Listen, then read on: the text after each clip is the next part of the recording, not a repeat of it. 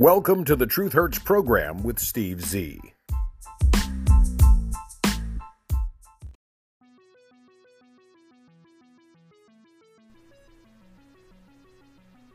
Hello and welcome to yet another edition of the Truth Hurts program with Steve Z. It is the 22nd day of September 2022.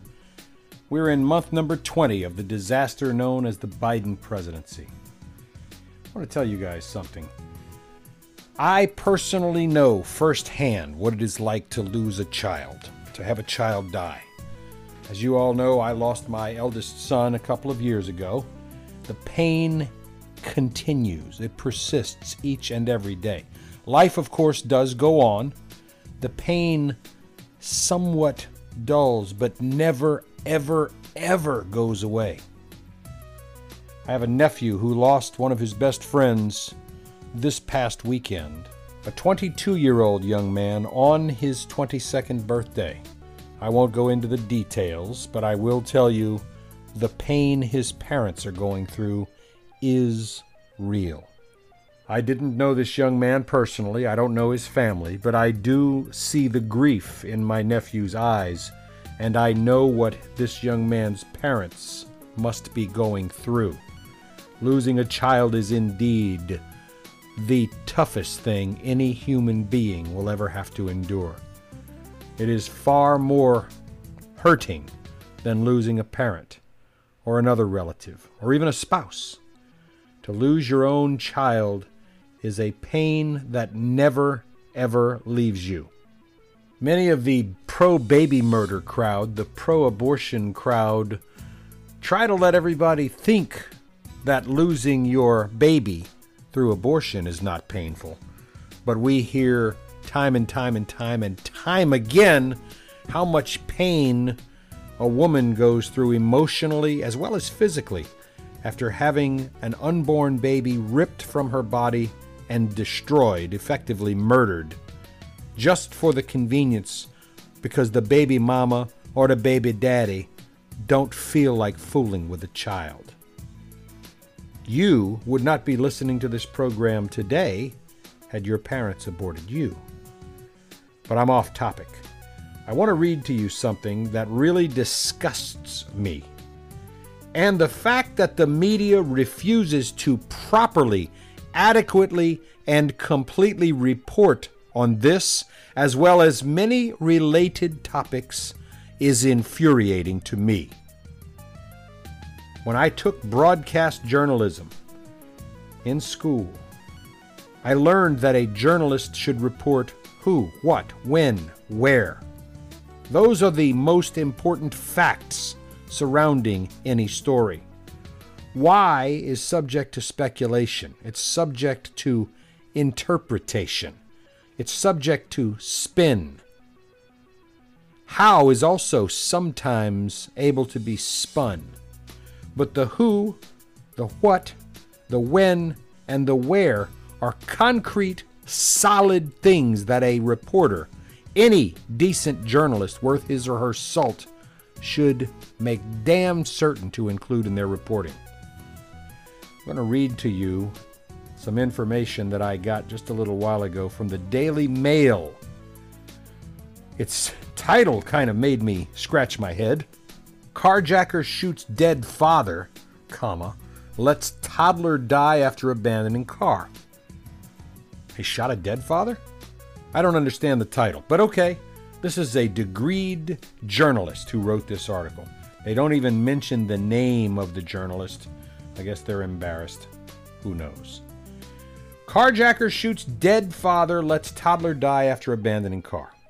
A 38-year-old man, this article begins, was arrested after allegedly shooting a Houston man to death, then stealing his car with a toddler inside, and then leaving the child to die. The suspect faces murder and tampering with evidence charges, according to Houston police, and his identity will be revealed when those charges are filed.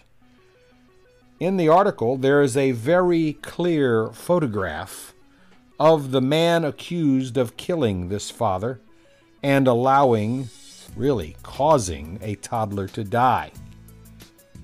But the article begins, a 38-year-old man was arrested. It doesn't say what it should have said.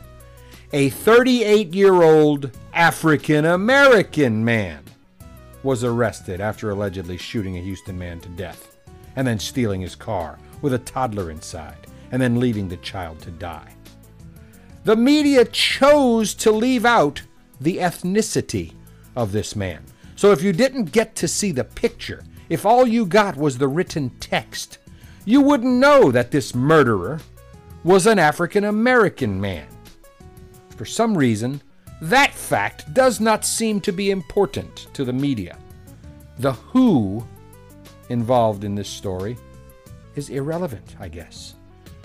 You go to the next slide, and there's another picture of the same African-American thug wearing black tennis shoes and black socks and black shorts and a white t-shirt and a black cap with a flat brim, walking into a convenience store. This portion of the article says, police received a call about a shooting near the corner of El Camino del Rey Street and Chimney Rock Road in West Houston at 1:46 p.m. on Tuesday. Well, now we know the where, and now we know the when, but we still don't know the who. We know the what. Someone shot a man dead, stole his car, and then locked up the car in Texas heat and left a toddler to die a horrendous, horrifying, very painful death. It then says, when they arrived at the scene, police found a 38-year-old man shot to death. They don't talk about the race of the man who was shot to death either. They don't talk about the race of the toddler who died. It says pictured surveillance footage of the suspect, which showed a man wearing black shorts, a white t-shirt, and an Oakland Raiders baseball cap. Oakland Raiders? Football, maybe? Anyway. They still don't say that it's an African-American man. Strike two to the reporters. Strike three, once again. There's a photo of this black man entering a convenience store. The article then says, around 6:30 p.m. that evening, a woman called police to say her husband and 2-year-old son were missing, and investigators then realized her husband was the shooting victim from earlier. We never knew about the child until she called, said Houston Police Executive Assistant Chief Larry Satterwhite. Houston Police Executive Assistant Chief. I guess when you rise through the ranks from patrolman to officer to sergeant to detective to lieutenant to captain to major to colonel to they ran out of ranks. I guess then they have to make up ranks. Executive Assistant Chief. My God. I wonder how much that guy makes a year. The article then continues, showing the scene of a bunch of police vehicles in the dark on a street. And the caption on the photograph says, police said a toddler was found dead inside a car that was stolen after the child's father was killed. The article continues, after a search, police found the missing car more than 10 miles from the scene of the shooting and saw the boy was locked inside. Officers broke the windows open and began to perform CPR on the child and called an ambulance. Assistant Deputy whatever Executive Chief Muckety Muck Satterwhite's photo is on the next slide, standing in front of the podium, I guess doing an interview. And the article continues, sadly, it was too late. The child had passed in the car, Satterwhite said. At this time, we don't know why or how or what the cause of death will be. It could be something like heat exhaustion. We just don't know. That will be determined later through autopsy. It's the hardest thing we do, he said. Children are innocent. The next picture shows some police officers. It also shows a picture of what appears to be a dead body on a gurney covered up. And it says investigators believe the victim was meeting with another man when possibly and then it stops. Satterwhite said it is believed the carjacker left the car where it was found. Well, you think? Or do you think the car drove there by itself? Assistant Executive Head Chief Muckety Muck. Satterwhite said it is believed the carjacker left the car where it was found and locked it up with the child inside. He said police believe the victim had been meeting with the subject when an argument broke out between them. They said the suspect may have pulled out a gun, then shot the victim multiple times before making off with the car. I wonder what gave it away. All of the bullet holes in the victim? You think maybe that might have tipped off the police that the suspect, quote, may have pulled out a gun, then shot the victim multiple times before making off with the car, unquote. That's some really awesome police work right there. Really awesome. The worst is yet to come in the face of Joe Biden's inflation, according to Carl Icahn. Investing.com famed Wall Street investor Carl Icahn yesterday issued a chilling warning to investors, saying, quote, the worst is yet to come, unquote. During an appearance at MarketWatch's Best New Ideas in Money Festival, the 86-year-old Carl Icahn posted gloomy forecasts for Joe Biden's economy, but he did advise some opportunities for investors. He is actually comparing Joe Biden's United States inflation to the fall of the Roman Empire. Throughout 2022, Wall Street has repeatedly warned investors that a recession could be on its way. Steve Z, the moderator of the Truth Hurts program, has been telling you for the past 8 months we are in the midst of an inflation recession, period. Prices have gone up supposedly over 8.3% average over the last 6 months, but it's much more than that when you look at the double-digit price increases in every measurable commodity. From JP Morgan CEO Jamie Dimon to Federal Reserve officials, the world's top economic minds have pointed, practically in unison, to the storm of headwinds facing the economy, and they've expressed fears about a serious downturn to come.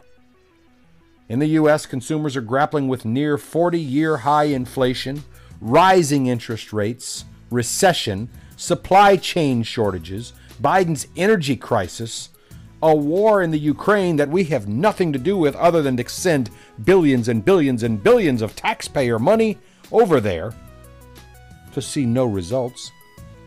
Even though the S&P 500 has dropped more than 21% this year, Carl Icahn says the worst is yet to come. He is worth $23 billion because he's a savvy investor. And even at 86 years old, he is one of Wall Street's most respected minds.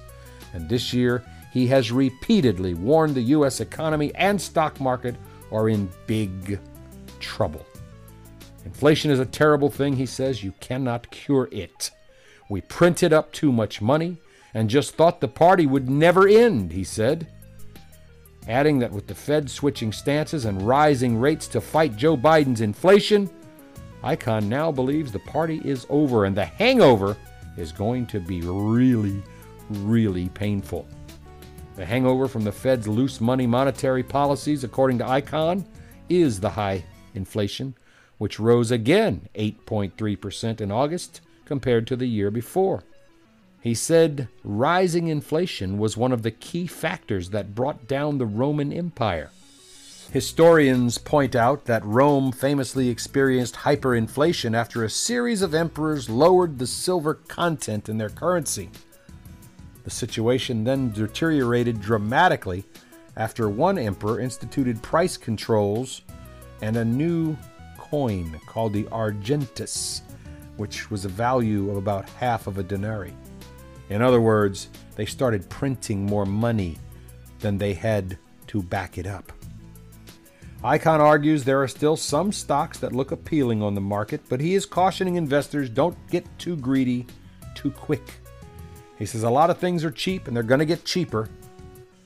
He's warning investors that this is Biden's economy and you can't get the genie of inflation back into the bottle as easily as they would like you to think they are doing. The Washington Post's Tony Rahm says, U.S. watchdog estimates $45.6 billion in pandemic unemployment fraud. The watchdog said that fraudsters likely have stolen $45.6 billion from the nation's unemployment insurance program during the Wuhan, China, novel coronavirus pandemic. They used the Social Security numbers of dead people and other tactics to deceive and bilk the United States government. The new estimate is a dramatic increase from the potential fraud identified incorrectly by the Biden administration a year ago, when they said it was $16 billion.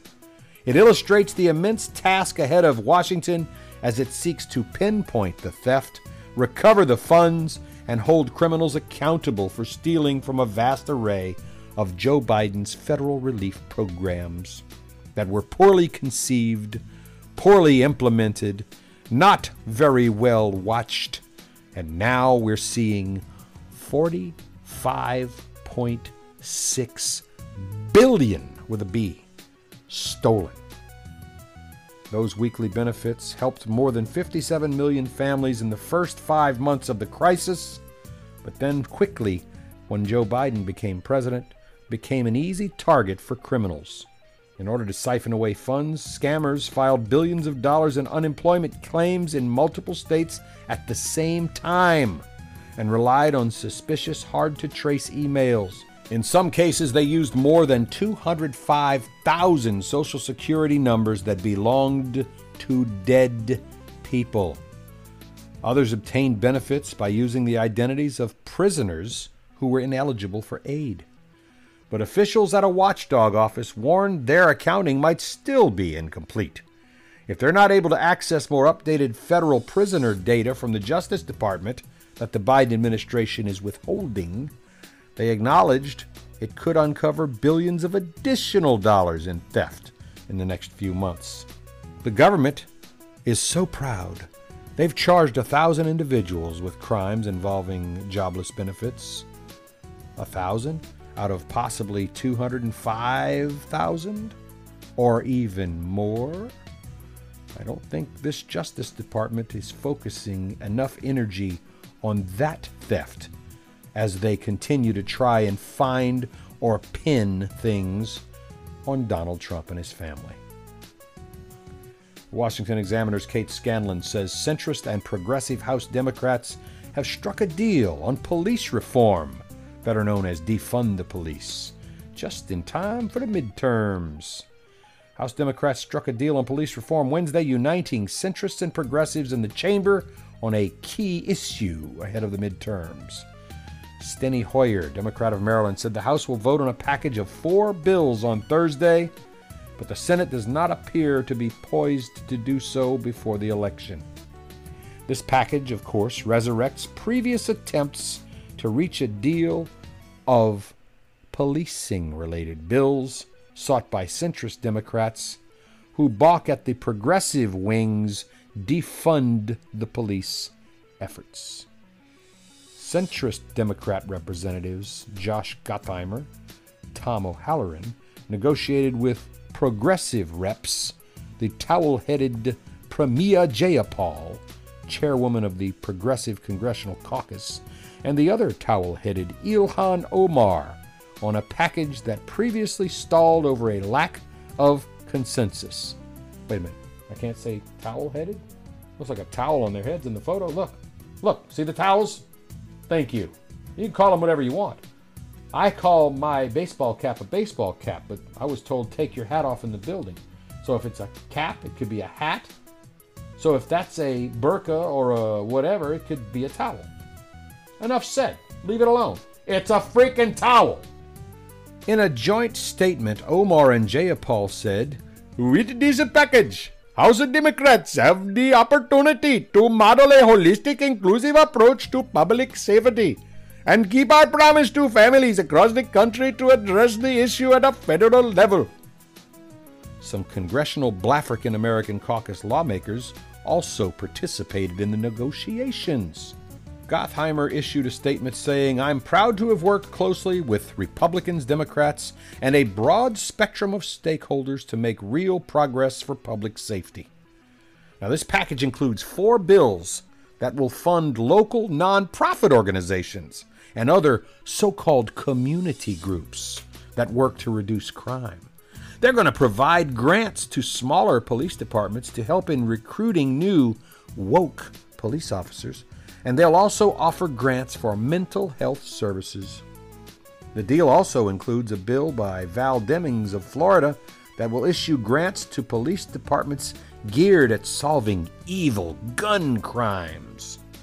You might recall Val Demings, the Democrat, the former chief of the Orlando, Florida Police Department, has rejected the defund the police rhetoric and positions in her Senate campaign against the incumbent Senator Marco Rubio. You can call it anything you'd like.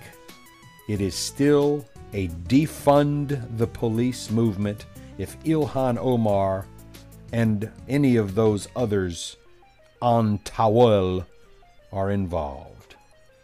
Hey, 70% of American voters object to gender identity lessons in elementary school. Duh! Should be 100% of American voters. Gender identity lessons are one of the biggest topics of contention currently in public education.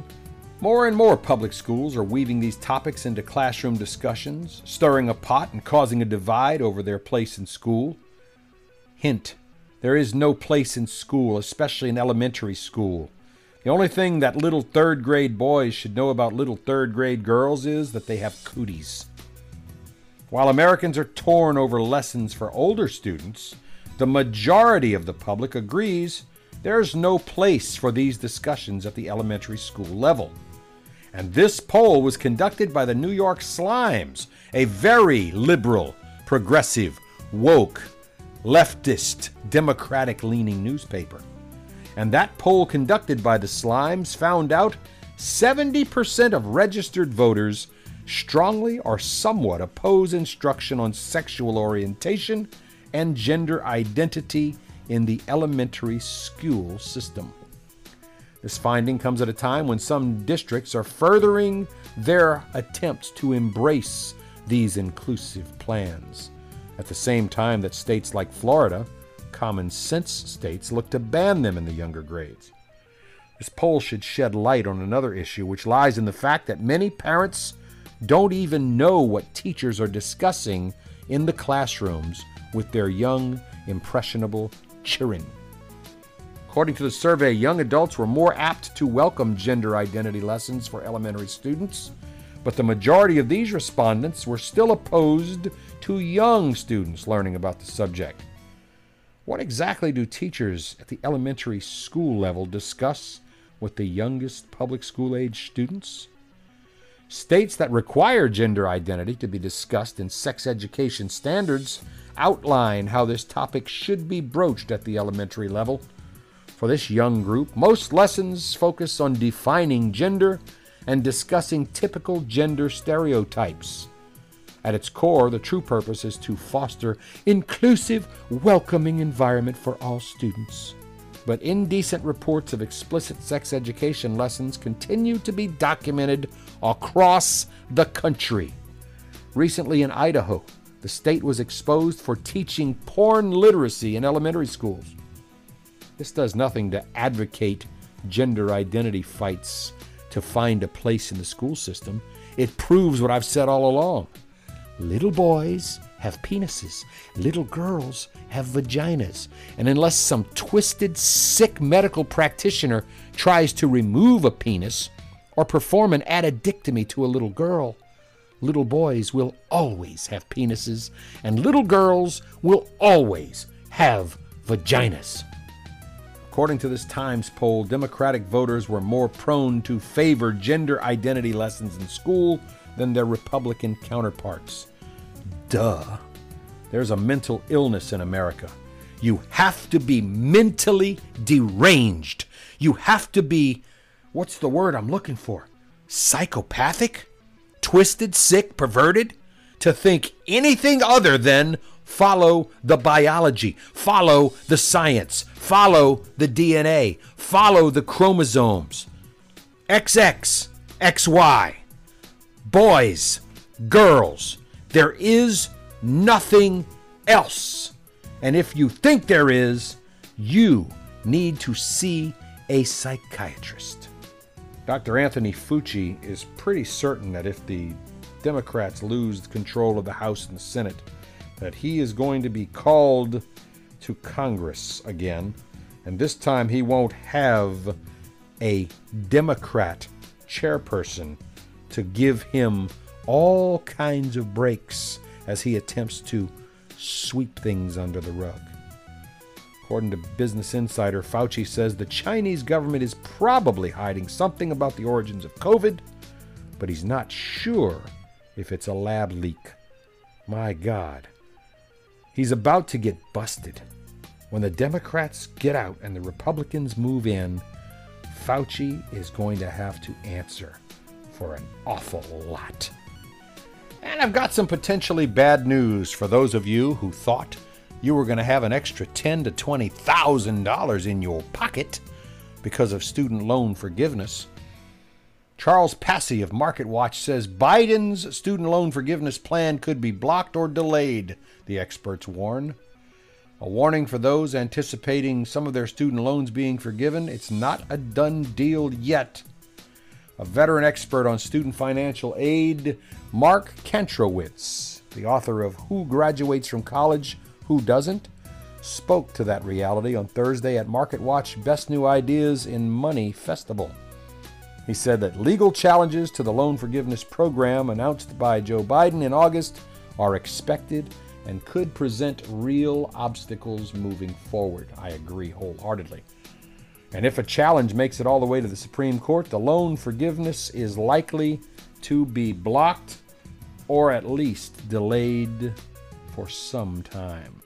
Kantrowitz referred to a Supreme Court ruling that just declared Congress doesn't hide elephants in mouse holes, meaning a piece of policy that has significant economic or political implications has to be explicitly authorized by Congress. And since Gropey Joe's forgiveness plan did not go through Congress, well, it's probably in danger of not happening. Good job. I hope it does get to the Supreme Court. They'll shut it down. And for my friends in the Tampa, Florida area, you might be in for a Category 2 or even possibly a Category 3 hurricane sometime next week. It looks like the Tropical Storm Hermine is headed your way. I don't think Tampa has been hit directly by a hurricane in several decades. So, my prayers and well wishes to my friends in the Tampa, Clearwater, St. Petersburg area. Unless this storm makes a dramatic shift in its trajectory and its path over the next few days, it looks like you guys might be in for some bad weather. Good news for all of my adjuster friends out there, I'm sure. Bad news for those who are adversely affected by the storm. Well, my friends, we've run out of time for this edition of the Truth Hurts program. Go out there and try and make it the rest of Thursday halfway decent. And I do invite you to please, if you enjoy this program, tell a friend, a coworker, a relative. Expand our audience. If you don't like what you hear, just turn it off. Nobody cares. Go find some liberal, progressive, woke media outlet to listen to. Opinions expressed on this program, of course, expressed as free speech under the First Amendment to the United States Constitution. I apologize if you are offended, but I retract absolutely nothing because I speak the truth, even though sometimes the truth hurts. We'll see you next time. Copyright 2022, the Truth Hurts Program Network. All rights reserved. This program is pre-recorded.